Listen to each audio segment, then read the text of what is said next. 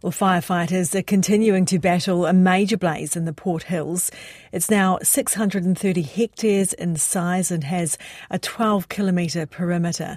Fences' Brad Mosby is here speaking to reporters. So we have 80 firefighters on the ground at the moment, and we already have 12 helicopters in the air. We're putting a retardant line up around with fixed-wing aircraft this morning. We are aware wind gusts from the northwest will build from about lunchtime, so suppression will be key for us this morning.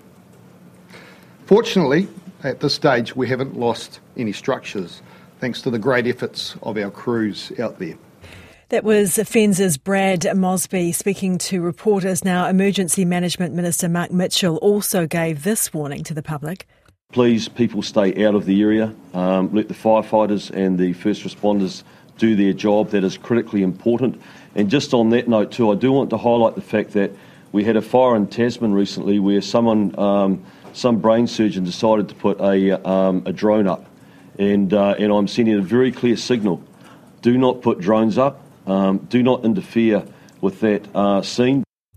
Well, with us now is our reporter Charlotte Cook. Kia ora, good morning again, Charlotte. Just remind us where you are at the moment.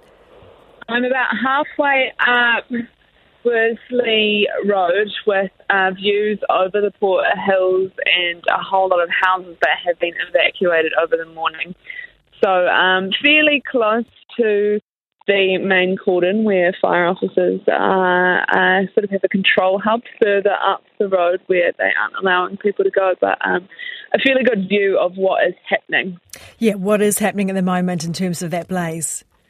So I've been here since about 5:30 this morning, and in that time I've watched the blaze travel further down round towards the direction of the adventure park, and so it's coming further down the hill into fresh green pine. And when that happens, the flames, you can see them from quite a distance. They burst up into the air. It's quite dramatic. There's also big plumes of smoke heading up into the sky. The cloud of smoke has been growing steadily. It's quite dark in colour now. I'm also getting really good views. Some of the 13 helicopters cruising around the perimeter, mostly tackling the fire. A lot of concentrated effort going into the area near the bike park, but also towards the Governor's Bay end. Because this morning there is concerns that if it crosses that line over towards Governor's Bay, that the little township there could be in trouble. Yes, we had heard earlier that the fire had breached the Adventure Park boundary already, so that will be an area they're looking at. They were talking about suppression being a key this morning, so that is, they do that with fire retardant, is that right?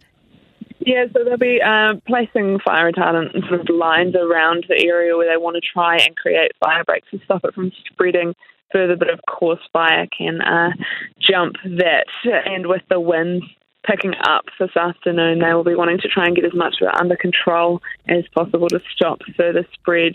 But it looks like a big job. Yeah. And you've had a chance to speak with some locals?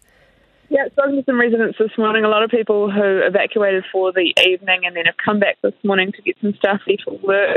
A few very, distressed and disappointed, ones suggesting that they're not doing enough to get water onto the areas that need it, having alternative ideas about taking tankers to the top of the hill and just sending water down all sides of the Port Hills.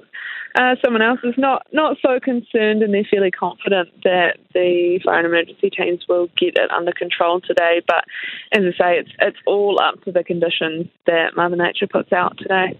Yeah, and we are expecting those winds to pick up after lunch sometime. Thank you very much for that. That's our reporter Charlotte Cook at the scene there of the major blaze in the Port Hills.